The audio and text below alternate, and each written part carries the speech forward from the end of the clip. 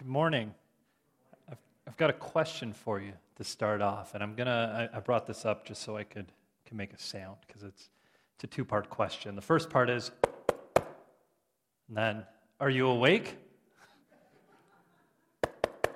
Now, the reason I do that is that's actually back when I was in high school. That wasn't a book, that was a door, but that's how my mom woke me up in the morning. Had to get ready for school. I was not a morning person. I liked to stay up too late, and then the mornings would suffer, and so I'd hear that knock at my door, and, are you awake? And apparently, I actually had this ability, though, that I had no idea that I had. But my mom would knock at the door, and she'd ask if I was awake, and I would respond, yep, I'm awake. Are you getting ready? Yeah, I'm getting ready. We'd have a whole conversation. I'd talk to her. She'd ask me questions to make sure that I was conscious and aware and up, and I would respond, and she would tell me about it later, and I would have no recollection. I would be 100% asleep the entire conversation and just responding out of some part of my subconscious mind decided that we're not ready to get up, so we're going to fool her. She's going to think we're awake, but we're going to keep sleeping. And this was this plot that my subconscious brain had. Now, I wanted to get to school, and I wanted to wake up, but apparently my body had other plans. I didn't even really know that I was doing this. And so then, Mom got wise, and, she did it so sweetly and lovingly, as only moms can do. She would make me a cup of tea and open the door, and I'd have this lovely tea aroma wafting in my nostrils as I woke up. But really, she's like, okay, I need to see that he's awake. He needs to be downstairs before I'm committed to leaving the house and knowing he's getting ready.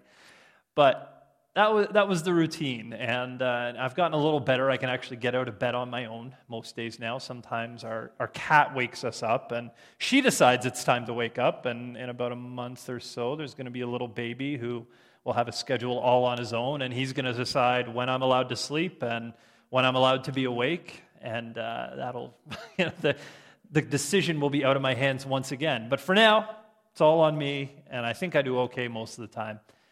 But I use that story as an illustration, and not literally. I mean, I don't know, it's kind of hard to see sometimes, and if you're in the right pocket of darkness and the light is hitting my eyes, I actually may not be able to tell if you're literally sleeping. Hopefully you're not, though. Hopefully you're awake.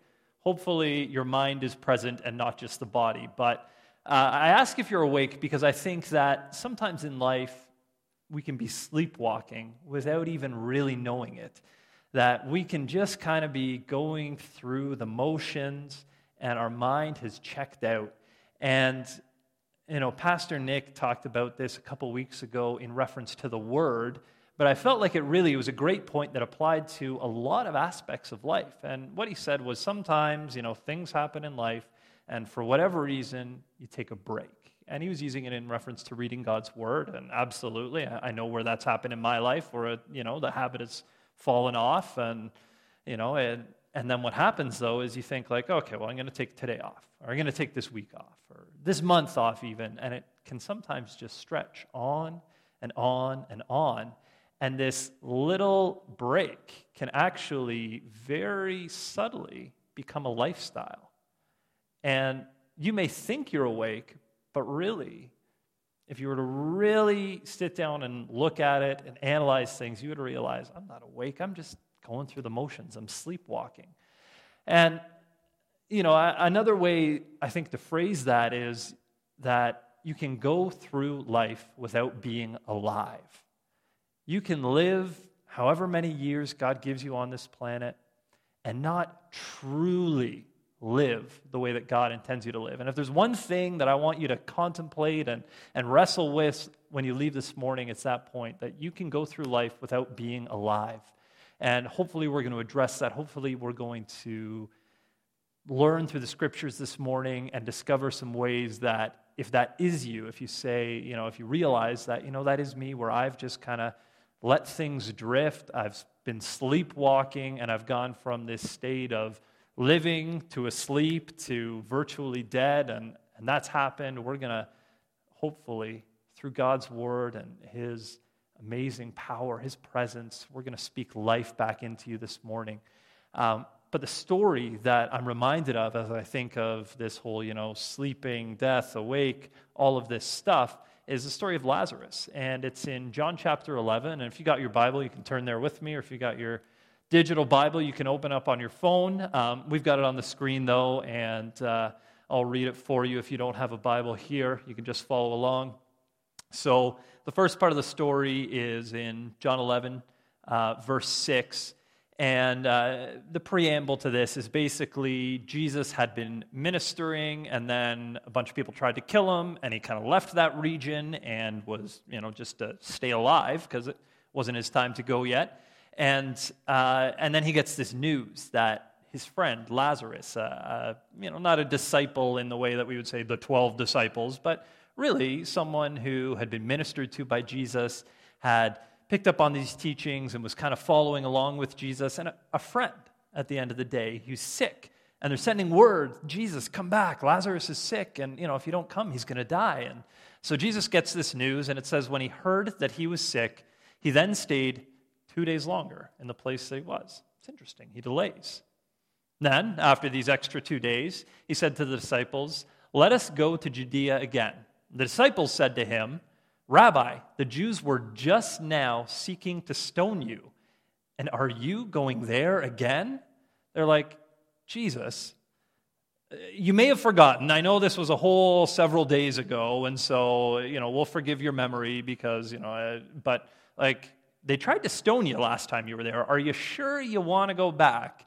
And that could be a whole other sermon, but, I wonder if there are those times where we think, okay, Jesus, I hear what you're saying, but I'm a little wiser than you, and you're not getting the context, and you're not understanding all the variables and factors, and that's a dangerous trap to fall into. But Jesus answers, he says, are there not 12 hours in the day? If anyone walks in the day, he does not stumble because he sees the light of this world. But if anyone walks in the night, he stumbles because the light is not in him. This he said, and after he said that to them, he says, our friend Lazarus has fallen asleep, but I go so that I may awaken him out of sleep. The disciples then said to him, again, very wise, very smart, very perceptive disciples, they say, Lord, if he's fallen asleep, he will recover. He's going to be fine. Why would you help someone who's sleeping? You're not an alarm clock, Jesus. So Jesus, Jesus had spoken of his death, but they thought he was speaking of literal sleep. So Jesus then said to them plainly, Lazarus is dead. It's being figurative. And I'm glad for your sakes that I was not there so that you may believe, but let us go to him. And therefore Thomas, who is called Didymus, said to his fellow disciples, let us also go so that we may die with him. It's an interesting attitude, Well, we know we're going to die. We know we shouldn't do this, but okay, let's just go with Jesus and we'll all die together. I kind of like that. He was wrong, but, at least he had made the decision that he was going to follow Jesus, even if he was sure it meant his death. But, like I alluded to earlier, it doesn't take long to go from sleeping to death. Jesus took a little longer than Lazarus would have liked. He took a little longer than Lazarus' family would have liked. They sent the word. They thought, Lazarus is a good friend of Jesus. Jesus loves him. Jesus is going to be there for him. He's going to come. And Jesus delays. And later on, Jesus says he's actually glad that this horrible thing had happened because it would provoke faith in the disciples. And as we'll see later on, it provokes faith in other people. But, sometimes the plans just go off the rails. And, we think, okay, Jesus is going to do this, and then it happens differently than we expected. And we can lose heart and we can lose hope. And, some of this stuff that happens, I look at Lazarus, and I don't know too much about him and the way that he lived his life, but based on the connection he had to Jesus, the love that Jesus clearly had for him, and the love he had for Jesus, his family members who were, passionate followers of Jesus, I think, he was probably doing a number of things right in his life. And, there are ways that you can make yourself sick, but a lot of times particularly in that day, just got sick, just, luck of the draw, just life happening. It wasn't Lazarus' fault. The thing is that it doesn't have to be your fault for it to rob you of life, to rob you of joy, to rob you of fulfillment. And, obviously I'm not talking about literal sickness and death this morning. I think there's something that happens in our spirits where we wind up sleepwalking, where we wind up going through life not truly living. And, we're going to get into it and get messy in a second here, but some of you are going to have this question in your mind, or this statement in your mind, do you know what I went through? Do you know what happened? Look, Luke, I hear what you're saying, but it wasn't my fault. You don't understand the backstory. And to be honest, I don't know your entire story. No one knows it aside from God. No one knows it like you do. But the point is that regardless of whether you had any fault whatsoever, you could be blameless in the situation. But the thing is that there's stuff that wants to sneak into your life through no fault of your own that still will rob you of your life, will rob you of that joy, rob you of that fulfillment. And Jesus, he was actually teaching in chapter 10 when they tried to stone him, tried to kill him, one chapter before our story. And Jesus talks about this thief in John 10:10. I want to read that verse to you. It says, "The thief comes only to steal and kill and destroy. I came that they may have life and have it abundantly." See, what that says to me is not, you make mistakes and so, you die and you're destroyed and all of this. And I mean, there's a reality of sin and consequences and all of that. But there is a thief. Jesus warned us that there is a thief who wants to steal from you, wants to kill, wants to destroy. But Jesus wants you to have an abundant life. So let's pick up the story again in John chapter 11 and in verse 32 now. And now Jesus is with the family of Lazarus. Lazarus has passed away. He's been dead for 4 days now. And Jesus is with Mary. And it says in verse 32, "Therefore, when Mary came where Jesus was, she saw him and fell at his feet, saying to him, 'Lord, if you had been here, my brother would not have died.'" I don't know if you've ever felt like that, but you're just like, Jesus, why? Why did this thing happen to me? If only, God, you had intervened, I wouldn't be where I am now. If only you had done something, Lord, I wouldn't be carrying this weight, this pain in my heart. If only you'd showed up, if only things had gone differently, then I wouldn't be in this state that I'm in now. And I love the way Jesus responds, and my prayer every day is that I can be more like Jesus because this is so beautiful. Verse 33, we see Jesus says, "When Jesus therefore saw her weeping, and the Jews who came with her also weeping, he was deeply moved in spirit and was troubled." I think that's so beautiful. He was troubled. His spirit was moved. He didn't chastise her. He didn't deflect. He didn't explain. I'm sure he had good reasons. Him being God, obviously there was a reason that he did things the way he did, but he didn't get into, "Listen, Mary, you need to No, he was troubled. He was moved in his spirit. Something emotional happened because of this compassion that was in his heart. Jesus is compassionate, and I just feel him saying to you, yeah, it is a horrible situation. Yeah, it does hurt what you went through. Yeah, it's not your fault. I get that. He's moved with compassion. But there's more. We carry on. In verse 34, he says, "Where have you laid him?" They said to him, "Lord, come and see." Because Jesus wanted to address the situation. Then in verse 35, Jesus wept. Shortest verse in the Bible. One of the most beautiful. I just think it's so amazing. Again, that beautiful, tender heart of Jesus, that compassion. I want to linger here for a minute because I think there are things in our lives that cause Jesus to weep. And if you're listening to my voice right now, you're not literally dead, but there are things that maybe happen where you feel dead inside. And, some of that could be relational, whether it's with family members or with friends, things that have happened, situations where you've been wronged, you've been betrayed, you've been hurt. someone has done damage in your life. I was preparing this message, though. I really felt that God wanted to address those of you who have been hurt by the church.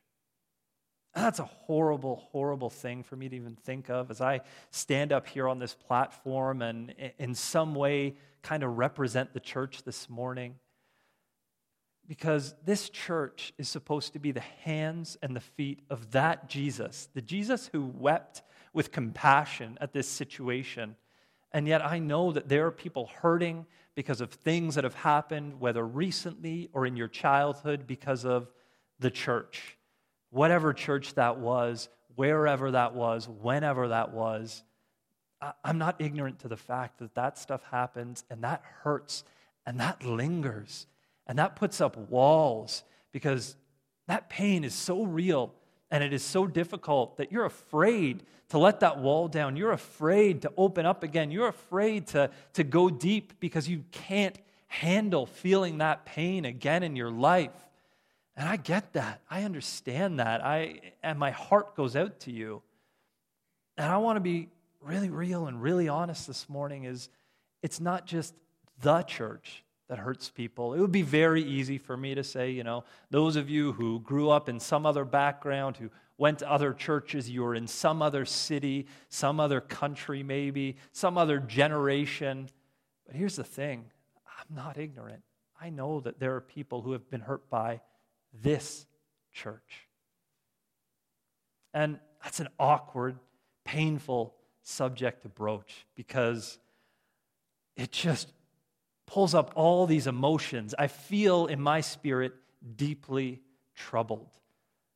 In some way, I identify with Jesus a couple verses ago where he was moved, where he was troubled, where he was upset, where something was going on, where he saw it and it caused this reaction. And I feel this thing that I don't know what to do with. But I know that ignoring it is not going to fix it. I know that we can't just pretend away those hurts. I know we can't bury them down so deep that they'll never come up. I know that that doesn't work.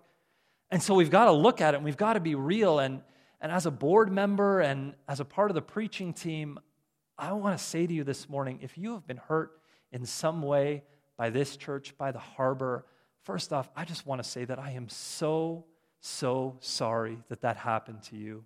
That is a terrible thing to have happen. And that breaks my heart. That hurts me because that is the last thing that this church wants to be known for and should be known for. And, I love this church. I believe in this church. And I want to say we've got amazing volunteers. We have an amazing staff. The board members that I serve with are wonderful people. And all of us, I believe, have a passion for Jesus, a love for this church, a desire to be a real community and a real family, that we want to be loving and understanding with one another. And I believe that the people who are a part of this church have wonderful, good intentions. But here's the thing, we're people. We mess up. We make mistakes. We don't always get it right. And so for those situations where we somehow got it wrong, where somehow perspectives clashed, or somehow we weren't sensitive when we should have been, or somehow we didn't realize what was going on underneath the surface, we didn't know the full extent of the situation and what was being felt and what was being thought, I am sorry. And we try to learn from our mistakes, and we try to do the best that we can, but the really painful thing for me to admit this morning, we're going to mess up again. I'm going to mess up again because I'm human. I'm not perfect. You can ask my wife. She'll tell you I am far from perfect. I make mistakes. And my heart is that you would be loved and you would be encouraged and you would be built up as you attend this place. But I got to ask for grace as we grow together and as we learn together and as we endeavor to become more like Jesus together. We're going to need a little bit of grace because we're going to make mistakes. But know that our heart is one of love. We desire to have that relationship. We desire to walk with you. And we want to know the pain, and we want to be there beside you, and we want to do what we can to help. But if we have caused that pain, we're sorry. Carrying on, back to our story here. So the Jews were saying, see how he loved him. Some of them said, "Could not this man who opened the eyes of the blind man have kept this man also from dying?" So Jesus, again, he's deeply moved, came to the tomb. It was a cave, and a stone was lying against it. Jesus said, "Remove the stone." Martha, the sister of the deceased, said to him, "Lord, by this time there will be a stench, for he has been dead 4 days." And I want to stay there on that verse for a minute, because there are times, I mentioned it before, you build up that wall, you put a stone over the tomb, because there's a stench building up in there where that damage, where that hurt is. It's painful to address. You don't want to go there because it hurts too much. Even looking at that pain in your heart, even thinking about that pain, it's still too real, it's still too raw. You don't want to roll the stone away. But I'm telling you, I believe in my heart that Jesus is standing in front of that tomb in your heart, whatever that looks like, whatever situation, whatever hurt, whatever story that is, Jesus is standing there. And he's saying to you, just like he said to Mary, to roll the stone away. He knows it's smelly. He knows it's messy. He knows that it's not an ideal situation. He knows that there's some ugliness that's going to come up as he tries to walk you through that and as he heals you.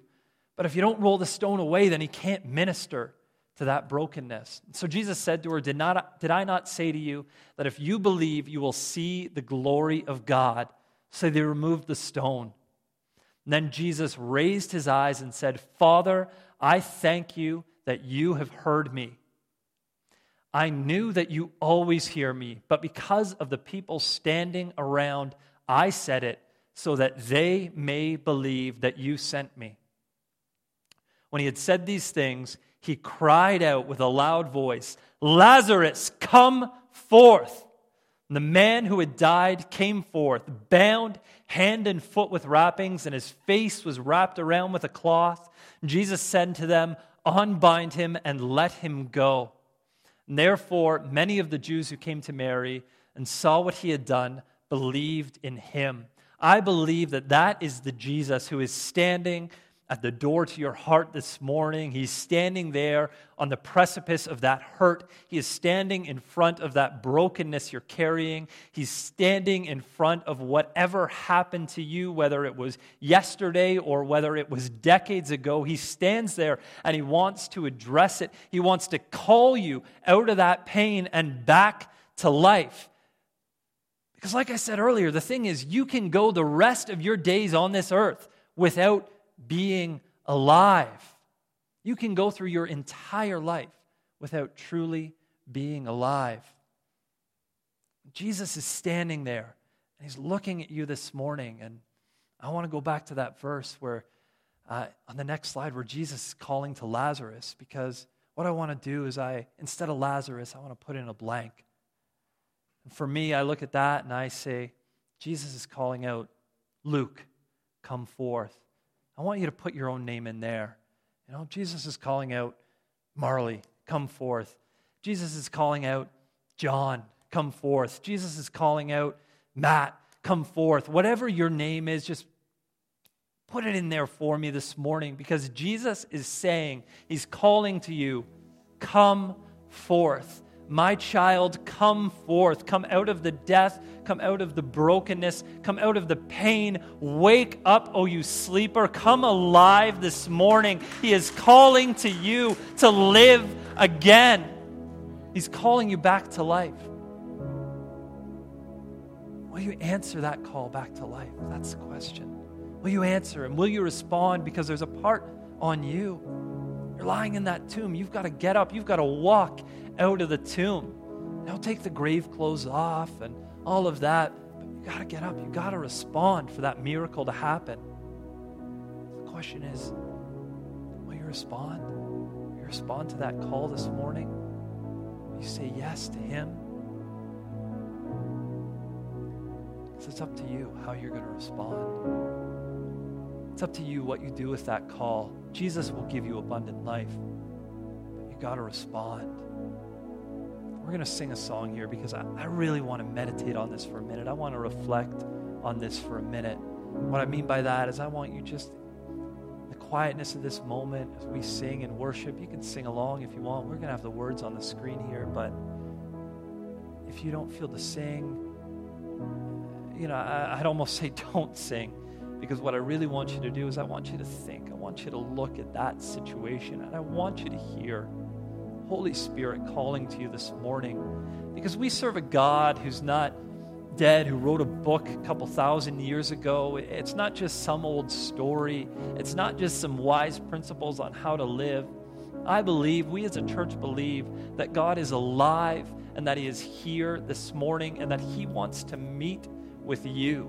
And I believe if you'll give him a moment here, that he will speak directly into your heart and he'll start healing some of those hurts, and he wants to bring you back to life. And so I'm going to turn it over to Ashley, and we're going to sing this song together. But really, as we do, really reflect on what God is trying to do in your life this morning, and then we're going to bring it back to the message and some practical application. But I really don't want to rush this moment of letting God touch your heart in a real, tangible, practical way this morning. Would you lead us? Jesus, I pray that you would do that this morning, that you would raise the broken to life, that as we sit here, hearts open, the stone rolled away, vulnerable, that you would address that brokenness and raise us back to life, Jesus, like only you can do. We are so grateful for such a wonderful Savior, that you laid your life down for broken messes like us, that you saw us, that you saw this brokenness, and you said, they're worth it. They're worth everything. They're worth paying the price on the cross, that I will go and gladly suffer for them so that they can be raised to life. Jesus, we are so grateful for that amazing sacrifice. And Lord, I don't know what people are carrying this morning. I don't know what situations have gone on in their lives. I don't know what happened to cause hurt. But I know they're hurting, God. And I know you see them with compassion. I know that, Jesus, that you weep alongside them, that you are not some unmoving stone of a God. You are a God with a tender, compassionate heart, and you see that brokenness, and you hurt as they hurt. I know your heart breaks for them, God. So, Lord, I know that you know that pain, even if we don't know what's going on. I just pray that you would minister to those areas, God, that you would bring those things back to life, that you would bring healing to the brokenhearted this morning. In Jesus' name, amen. Just a couple things I want to leave you with before we close here. It's kind of the what now.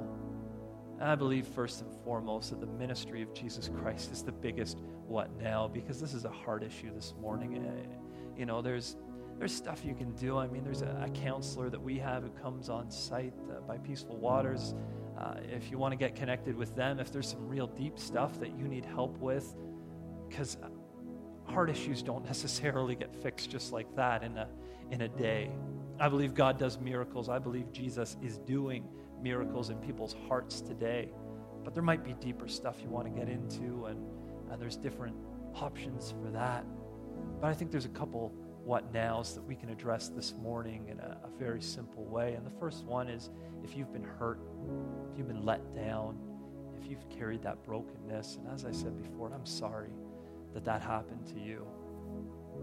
But I believe God wants you to be able to move forward from that. And so there's a few things that you need to do. You need to choose to forgive.